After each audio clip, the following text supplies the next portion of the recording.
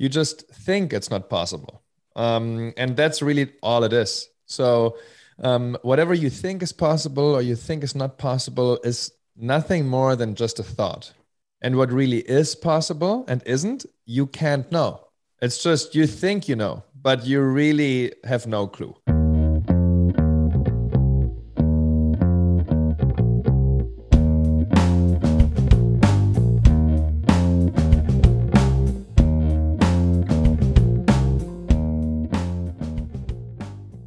Welcome back to the Leading Lights podcast. My name is Somia.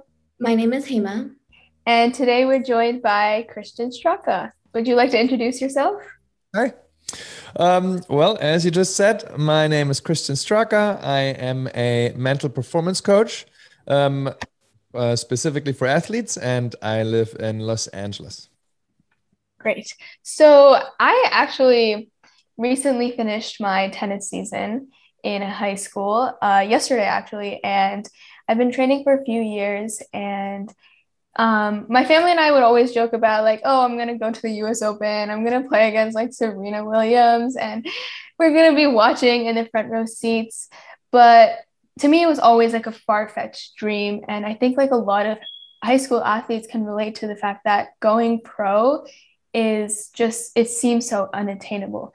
And I know you played with Roger Federer in the Australian Open, correct me if I'm wrong, but and you also coached Azarenka, the former world champion of tennis. So I wanted your input. Like, what would you say to these high schoolers who like don't think something like that is possible? Well, that's you kind of already got to the point is that some people, whether you're in high school or much older or younger, you just think it's not possible. And that's really all it is. So whatever you think is possible or you think is not possible is nothing more than just a thought. And what really is possible and isn't, you can't know. It's just you think you know, but you really have no clue. Some people believe those thoughts more than others, right? So I might have a thought telling me in my mind like, I don't know, I think I can't do this. But if I have that thought, I really personally don't give it too much value. It's just another thought. It's like a song in my head. It's just something I'm hearing, but I really don't really think it's very important for me personally. So instead, I just pay attention to what I can do right now. I have my goals, whether then I can achieve those or not. Nobody knows really. But what we do know is that if you want to accomplish anything, whether you want to become a great tennis player or you want to be an engineer or a singer or whatever it is that you want to do, if you want to achieve your optimal level, wherever that will be at one point, will has to be seen and will depend on how much time and effort will you dedicate right now and then consistently every day. Will you prioritize that? Is that the most important thing for you? Like, do you really want that? Then you will by yourself automatically do that. And then you will become the best version of yourself within this kind of field of what you have chosen, right? If you dedicate only half of the time, well, you won't be as good as if you dedicate all of the time. Right. So that's great advice. I think that also, like, I was going to ask, like, being around the top players, so the top athletes. I know you like work with Adidas now too. You must like know a lot about like the winner's mentality, right? Like the mindset that one needs to have, because I'm sure that's such a struggle getting up to the top. What is the mindset that you need to develop? How did you find that like formula of, you know, getting to a good place in your mental health to be successful? Well, so there's these two ways that you just kind of mentioned. On the one side, it's like, what mental skills do you develop, right? So in order to develop those skills, you need to dedicate time to developing those skills. And then on the other side, you have just the natural given skills that you have, and the motivation that you have, not because you have chosen to be motivated. You can't choose what you like, and you can't choose what you don't like, right? The only thing that you can choose to do is what you are actually doing, your activities. I can choose to raise my arm or not raise my arm, but I can't choose whether I like raising my arm. So whether I want to become a tennis pro or not is not a choice of mine. It's either I will want it or not.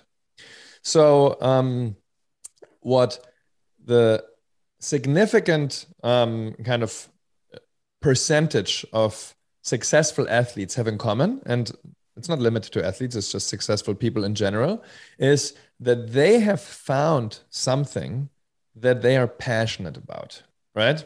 So what does that mean if you're passionate? It's just, it really interests you. You want to do it the whole time, and you don't want to do doing anything else.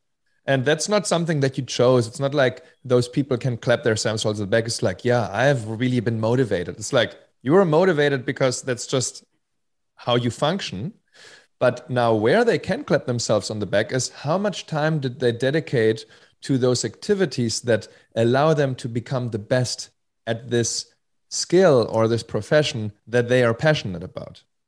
And that's where, you know, a lot of people kind of have a little bit of a hard time, because when you have a passion, when you find that, right? And the only way to find that, in my experience, is by experimenting. You know, you try this and you do it for a while, not just once or twice. And once you get to know this skill or this activity a little bit, or this subject matter, you will see, like, are you getting more and more interested in it? Or is it like less and less interesting for you?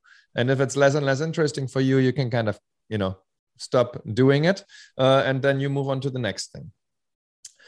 But no matter what you're going to do, in order to become the best at it, your best version, I'm not talking about the best in the world, but like the best that you could become, you will need to be doing things that you don't like so much as part of becoming the best.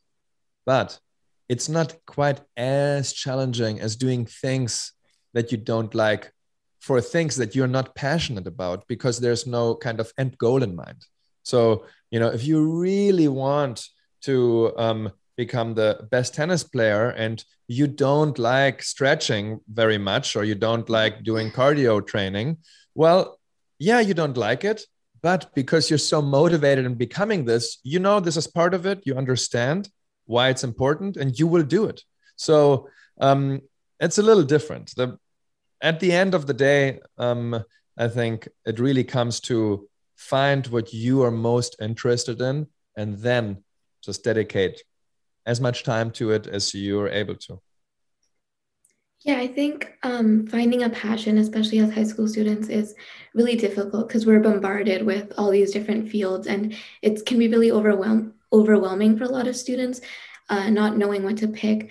But for you specifically within your career and transitions in your career, not necessarily how you started, what challenges did you face and how did you overcome them? So I started, you know, when I was going to school, how old are you guys? We're 15. 15. So when I was 15, I was still in school. I quit school when I was 16. And school was not my interest. I really didn't care about school at all. Any subject matter, basically, with one or two exceptions, was just something I did because I had to do it. And my passion was tennis. So I dedicated all of my time to tennis. And I was a good tennis player. And then when I quit school to become a tennis professional, I went on that route, but I had my struggles. You know, I didn't develop those mental skills at all because nobody ever told me about them. And therefore, nobody knew how to develop those skills. That there even are skills that I could develop is not something that I knew at that point in time. And then I had an injury and I had to stop kind of playing when I was 21 already. But then I went into coaching, tennis coaching specifically at that point. And then I realized, which I didn't know before also, that oh, this is actually really enjoyable for me. I enjoy the activity of coaching, right? There's maybe some aspects of coaching I don't enjoy. And if I had to do them for some time, I did them.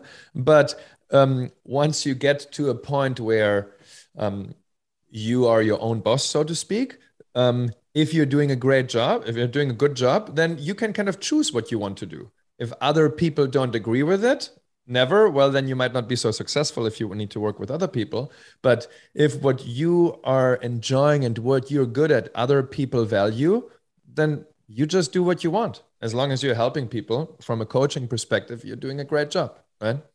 So then I've been coaching for a number of years, and then I discovered that, oh, actually, I really enjoy teaching the mental aspect of the game. So, how can you deal with difficulty, with anxiety, with nervousness, with fear, with anger?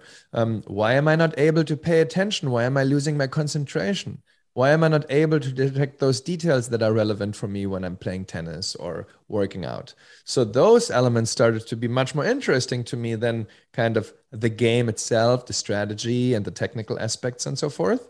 And then it kind of moved into that direction, right? And then when I was basically 30, I discovered my true passion. Like that is, I loved tennis and I still love tennis and sports and I do it every day and I enjoy it and I'm working out and I'm doing things that are healthy for me. And a lot of them I enjoy and some of them I don't enjoy so much, but I'm doing it because I know it's good for me. But helping people develop these mental skills, that is something that is for me personally, for me being able to do this, the most important thing in my life. And to be able to give that to other people, help them discover this, and help them give them tools to be able to do that and improve that, is what really makes me happy. I'm interested in, and I read about it not because I have to read about it and I'm working, but it's just that's what I want to read about. I will read that before I will read a novel. So that is how I have discovered my passion. But it's not something that I could have planned. It's just how my life developed. I think that's amazing, right? Like, because I'm a lot of high schoolers right now, they go through that kind of those weird mental health problems of anxiety and nervousness. And we can really hold ourselves back because of that. And there aren't that many people out there like you who are guiding us through it. So I think that's just an amazing thing that we really need in this world right now. Um, I want to ask you, how do you think the mental skills you develop in sports can apply to just like your normal daily life? So those skills, they apply to every aspect of your life. In sports, you could say it's maybe somewhat more complex, because in sport things are very fast changing, right? There's a fast pace. You have to react. You have to make decisions on the spot. You sometimes have seconds to split seconds to do things. Doesn't mean that regular life isn't difficult enough as it is already, but in sports, it's just kind of, life in a little bubble. Things get a little faster and are a little bit higher stakes for a certain period of time. Sometimes even higher stakes in regards to whether it's life-threatening or not. There's sports, if you're somebody like Alex Honnold who climbs up in Yosemite without a rope, he's risking his life. So these skills are kind of essential in order to survive. But it's the exact same skills are at the foundation of whatever you're doing. It doesn't matter if you're talking to me right now or listening to me, if you are having dinner with your friends, if you are in school studying or writing a test, whatever it is you're doing, these three skills will always be at the foundation of whatever it is that you're doing. And you both have the skills, and everybody has those skills. The issue is just that most of humanity doesn't develop those skills in a systematic and consistent way. So it's like running, let's say.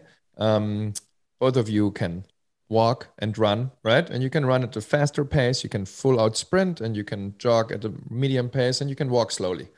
But I mean, I don't know if you're endurance runners, let's say, but in case you're not endurance runners and you haven't ran a marathon, if you would go out right now and try to run a marathon, you wouldn't be able to do it. The body couldn't sustain it. Even though you have absolutely no problem walking, running at the pace that somebody is running a marathon at, you can just do it for 100 meters or 1 kilometer or 1 mile or whatever it might be, right? So how do you get there? You need to train your ability to run in a systematic and consistent way. So systematic means there needs to be a plan. You can't just start running 10 kilometers every day and then, in 2 months you will be able to run a marathon. That's not going to work. You're going to be injured before, or you're overtraining, or you're undertraining, and so forth, right? And so you need a plan. You need to say, okay, Monday I do this, and Wednesday I do that, and then I need to run longer, and the next day I need to run shorter but faster, and that day I need to do strength training. So there's all these different activities that you need to include in order to develop the skill to run 42 kilometers. And if you have a systematic plan and you use the plan, but you're only doing it for 2 weeks, it's not going to cut it either, right? So you're doing it the right way systematically, but it's not consistent enough in order to achieve the goal. With your mental skills, it's exactly the same thing. So the first skill that we're developing in this, what I'm doing, is your ability to pay attention to whatever you want to pay attention to for any length of time, right? So when you're listening to me right now, you might be choosing to pay attention to what I'm saying. So you're hearing, right? And you're hearing something very specific. You're not maybe listening to your parents in the next room, right? And if you're hearing a noise coming from there, then you notice that and you need to redirect your attention to this sound. Right. So that is the first skill, concentration. You direct it to where you want to direct it, and you keep it there for how long you want to keep it there. And once you're not able to direct it anymore, or once you're not able to keep it there for as long as you want, you start to get very frustrated, and what you're trying to do won't work as much anymore. So if you right now wouldn't be able to listen to what I'm saying anymore because you start to mind wander and your mind drifts away, or one of your siblings starts distracting you and you're paying attention to them rather to what I'm saying, then you won't know what I'm saying actually anymore, and you couldn't engage in a conversation with me. So your ability to have a conversation with me will get worse, right? Yeah. And you could do that with anything. You can do that with, running, with listening, with seeing things, with thinking about things, whatever it is that you want to pay attention to. That's up to you and up to the activity that you want to do. So skill 1. Skill 2 that you can develop is your ability to notice details in real time. So people say, use the synonyms of awareness, presence, being in the now, and so forth. That will basically, what that means is that you are tracking in real time what it is that you're experiencing. Okay. So let's take my voice as an example again. You are directing your attention to my voice, to what you're hearing. And now, what details could you notice? Well, you can notice where the sound comes from, location. You can notice, is it loud or silent? You can notice, is there an accent or is there no accent? You can notice, is what I'm saying, is it pleasant or unpleasant to you? So any detail that you can notice about what you are hearing, what you're paying attention to, would be the second skill, clarity. We call that skill clarity. Okay. The first skill we call concentration, second skill clarity. And the third skill is your ability to try to be equally open to pleasant and unpleasant experiences without trying to suppress and avoid unpleasant experiences, and without trying to cling to pleasant experiences. So it's like a third option in the middle between those two, where you're trying to just take a matter of fact stance and you allow and accept what you are noticing without trying to fight that experience. So you can act and instead of react to how you feel. Okay. You might have a reaction to something unpleasant, but now you don't need to act on your reaction. You can just act based on what you know intellectually is the smartest thing to do for you in order to achieve your goal. So these 3 skills in combination, right, are the skills that we're developing, and they're helpful for any activity in your life. And if you, it's not really difficult to understand, right? If you would think like, okay, you have to study right now, let's say. And in order for you to be able to study more efficiently, you need to pay attention to only what you're reading and nothing else. If you get distracted, right, because of you're hearing something, or if you get distracted by what you're thinking about, or you get distracted by your phone and you're on Instagram or TikTok or something, then this is going to be not as effective, the learning period, as if you would not get distracted. So you can imagine if you could really for 60 minutes nonstop just pay full attention to what it is that you're reading, and your mind would never one single time go somewhere other than this, that would be much better for you, right? Yeah. And learning is just one example. I mean, it could be any activity, right? It could be watching a movie. It could be where your ability is very good to pay attention to for most people. I mean, I'm not taking the 2 of you as an example, is if we look at our phones for social media. There that happens. So you know exactly what that's like, right? To really be dialed into something. So the reason that happens with social media is because of all of the dopamine that's being released. And we get very motivated to kind of keep scrolling. But unfortunately, that has a lot of negative side effects because we are not actively paying attention, but our attention is passively being pulled to it. And that has the opposite effect. So through scrolling through social media is decreasing your ability to pay attention to what you want to pay attention to, right? So it's okay to scroll through social media, but just knowing if I do it for 4 hours, I will not be able to pay attention to what I otherwise want to pay attention to, as if I basically wouldn't be doing it. I think, like you mentioned, distractions are a huge part of concentration. And I think social media is the example that you gave. I think that distractions can come in a lot of different forms, and while social media is one of them, another one that affects teens a lot is outsider opinions. And I'm sure as someone that dropped out of school and someone that's working with a lot of famous players or a lot of people all over the world, you're hearing all of these opinions from other people and about like what your career and what you're doing. How do you suggest that people maintain their focus on self-improvement and self-reflection instead of letting these types of distractions get to them? Because it can be really tempting to change what you're doing based on what other people are saying. Yeah, that's a good question. And it really comes back to, it's not that far fetched from social media also. So the question is really, where are you getting those opinions from, right? Probably a lot from social media, but not exclusively. You might be getting it from the news also, not just social media news, but just other news channels on TV or some magazine. And you might be getting it from people that are talking to you, right? Or texting you. I guess that's about it. How else would you be hearing those opinions from other people, right? So if there's another one that I'm missing right now, you can kind of add that, right? For sure, there's probably more than those 4 options, but let's just say social media, news, other people talking to you and in person, and other people texting you. So how do you choose to pay attention to and focus on what like matters to you, what you want to do? So number 1 is you need to have a group of people that you trust. And it doesn't need to be a lot of people. It can be one person, your coach, your father, your mother, your best friend, right? Somebody with some experience in what is important to you would be helpful. But the point is that you trust them, right? And if you trust them, you might put your trust in somebody wrong, but like, I mean, you can't really know that upfront, right? So you just got to trust your gut in a way.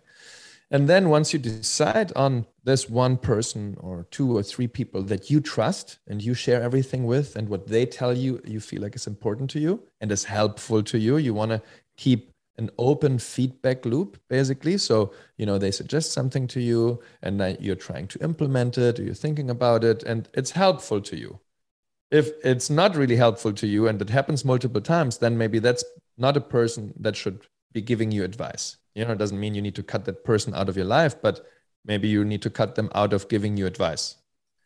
And anybody else out of this circle, you want to try your best to not even be exposed to that information. So if you are in a position where people give their opinion on you for whatever reason, because you're successful or famous, in your grade or in your city or in the world, it doesn't matter, right? Then there's ways to eliminate yourself from even being exposed to that. That doesn't mean the opinions aren't out there, but they don't even come to you anymore. So you don't go on social media in regards to when somebody's writing something, right? If you're posting something and people are giving their opinion in the comments, don't read the comments anymore. If you don't have the ability to not read the comments because the urge is too strong, stop the comments. You can just activate the option that people can't comment anymore, right? So you want to kind of conceptually go through, what are you able to do, just listen to and not? And if you notice like, I shouldn't be listening to it, but I can't help it, then you need to take another step back and see, okay, what is it that I can do that I won't even get kind of lured into it? Like, I cannot not eat chocolate. So I don't have chocolate at home. It's easy. If I have chocolate at home, I'm going to eat it. So there's no chocolate. So if I can't read comments, okay, then, have no comments. If it's people that are giving you an opinion that is not helpful, or even on the worst side is really actually harmful, well, then one way would be just telling them honestly and with compassion and honestly to please stop doing it. And if they can't help it, then you need to take another step and maybe like stop contact with them to protect yourself, not to be mean to them, but like, this is for you. They are harming you without knowing it. And when they know that they're harming you and they still can't stop it, then that's somebody who it would be helpful if they're not in your life anymore, basically, Yeah, I mean, I guess in a way, like, we have a lot more control than we think we do. Like, we often like think about others before putting ourselves first, and that could be very harmful. I also wanted to mention that like you seem to be very educated on this topic of mental health, your mindset, how to deal with these kind of problems. Do you think that education would make dropping out or staying in education made a difference in your ability to retain so much information and to learn a lot more as you grow in your career?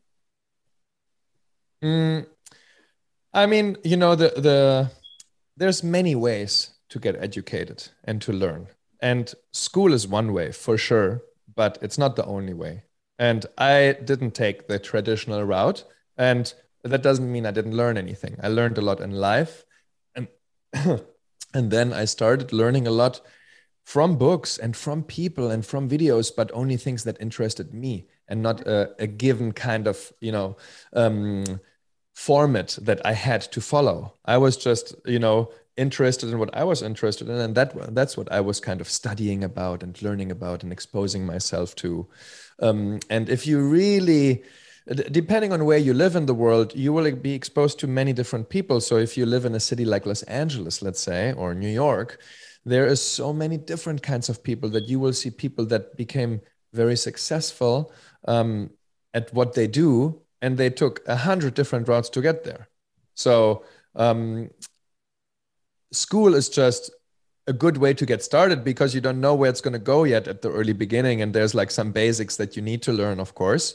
But me personally, I'm not giving school as much value, I guess, as like most people or a lot of people in the world, not even most people, but as some people that I know, as if it's like the holy grail. It's just, no. If you're an academic, okay, and you're interested in academics, well, you definitely want to follow the school route. If you're an athlete, not so much, maybe, right? If you're an artist, maybe not so much. If you're a doctor, probably yes again. So very much depends on which route you're going. And just because somebody doesn't have the means to maybe even get educated in the school system as some other people, that doesn't mean they won't be able to make it and become successful. You know, I'm teaching courses at USC and other colleges, and I didn't even finish high school. You know, so Yeah. it works. I think that's interesting because there's so much stigma around you need to go to school. If you want to be successful, go to school, go to high school, finish college. Otherwise, you're gonna end up not finding that success or not doing what you want to do. And then you ended up like playing with the best players in the world and teaching, like you said, for Adidas in colleges. I actually want to ask about how it was like coaching Azarenka and playing with Roger Federer. I think that's so awesome. You know, when I was coaching Azarenka, she was your age from both of you. And she was somebody who was, you know, very driven. It's just, there was nothing more important to her than becoming the best tennis player she could be. And she had challenges, you know, she was dealing with a little bit of fear, a failure of success, and so forth. But every athlete is dealing with something. Some athletes deal with that, other athletes deal with anxiety, other athletes deal with a lack of motivation, and so forth. So she was somebody who was just hyper driven, very talented at, you know, coordinationally and physically, and understood the game very well, and basically excelled very much through. It's not that she is, you know, any different than you both. It's just all she wanted to do was play tennis and win. That's really the difference at the end. Other than that, it's not a different kind of person, but you could see like that is her passion. She doesn't want anything, and she doesn't choose to want that. That's just, you know, how it happened. Yeah. And with Roger, it was the same. When I was playing with Roger, I was, you know, 16, I think. So basically a year older than you. It's a while ago. And he was somebody who was just super, like unbelievably talented, physically speaking. Understood the game better than anybody I had met until that point. But he didn't have his anger under control at all. He would get very angry and very frustrated and would just walk off the court. So the exact opposite of what you would see right now, where he's all calm and settled, right? He was not like that when he was 16. But he always was and still is to this day one of the nicest people. What is something that made me very happy, because sometimes for some people there's kind of this stigma of, oh, if you want to become the best, like you also need to have like your elbows out and you need to be hard and, you know, some kind of like not maybe the fairest player in the world. And like that is, Roger is the exact opposite of that. A real nice, funny guy, only means well to everybody, and trained as hard as he could and played as well as possible, but never at the mercy of anybody else. We keep bringing up this idea of success and successful people. And especially in the education system, a lot of times we get the idea that success only comes in the form of being rich or having a lot of wealth or being famous. And obviously, like you're mentioning, we can see that there's really so much behind that than what we see. So what do you think success is to you? Is it necessarily what might seem like the textbook definition, or do you think there's more to it? Well, that's a really great question. Something that for some people it takes a little while to kind of discover. And I can tell you out of my experience that success and happiness are not the same, right?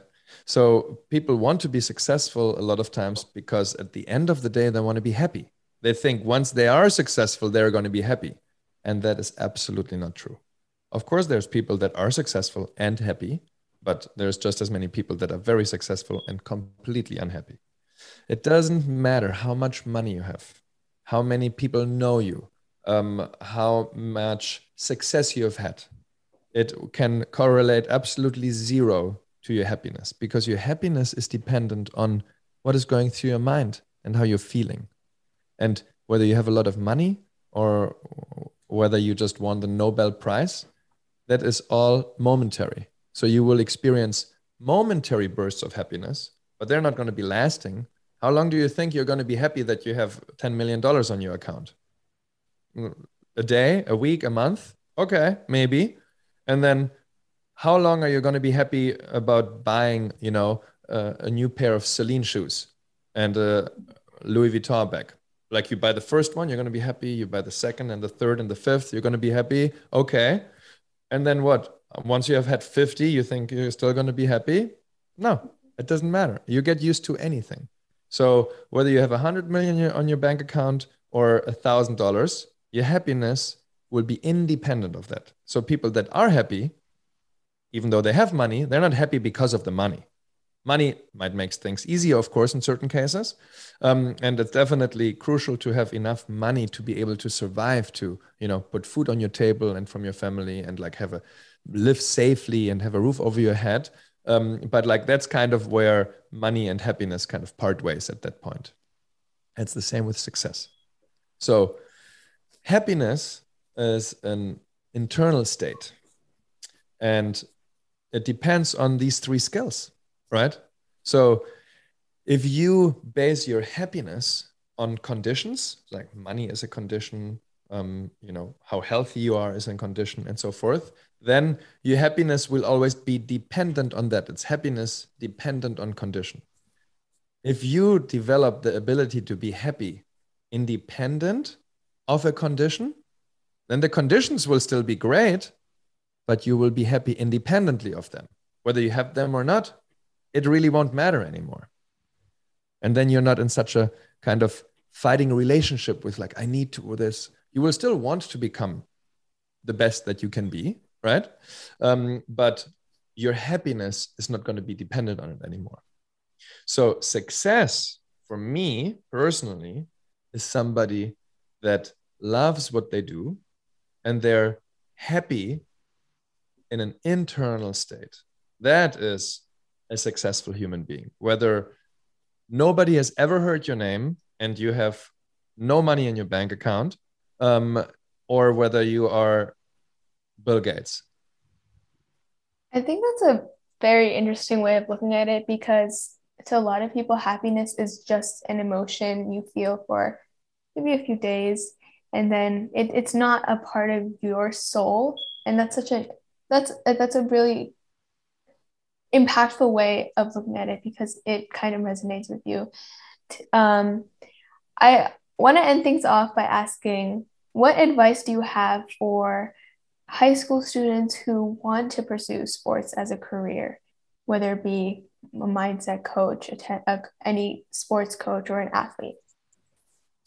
So basically, kind of similar to what I said at the very beginning, if you want to become, the best athlete that you can be or best coach that you can be, then the only way that's going to happen is if you really are passionate about it, because you will have to dedicate a lot of time and resources, and you will have to be doing a lot of things that are unpleasant also.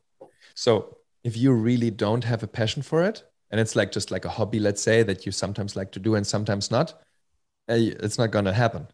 It doesn't matter how talented you really are.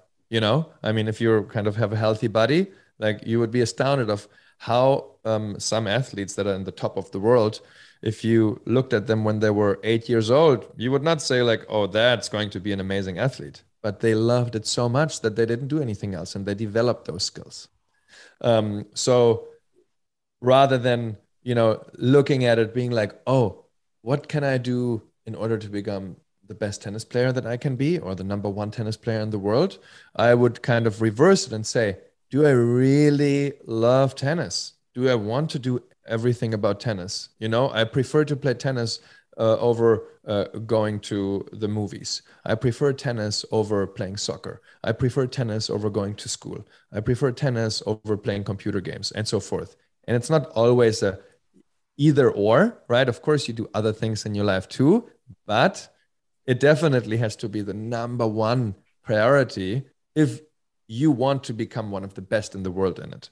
And that it doesn't matter whether that's tennis, coaching, soccer, or you want to become a neuroscientist or whatever it is that you're going to be. It's like when you find that, and that's something you need to find. You can't just make it happen. You can't choose, ooh, I want to be a tennis player. I'm going to love it. Like whether you love it or not, it's not up to you.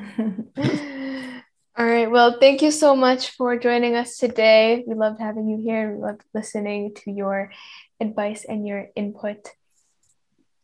Well, thank you very much. I think it's wonderful what you two are doing. I wish you the very best. I wish you happiness independent of conditions. And I wish you that you will find what you are most passionate about in your life at some point.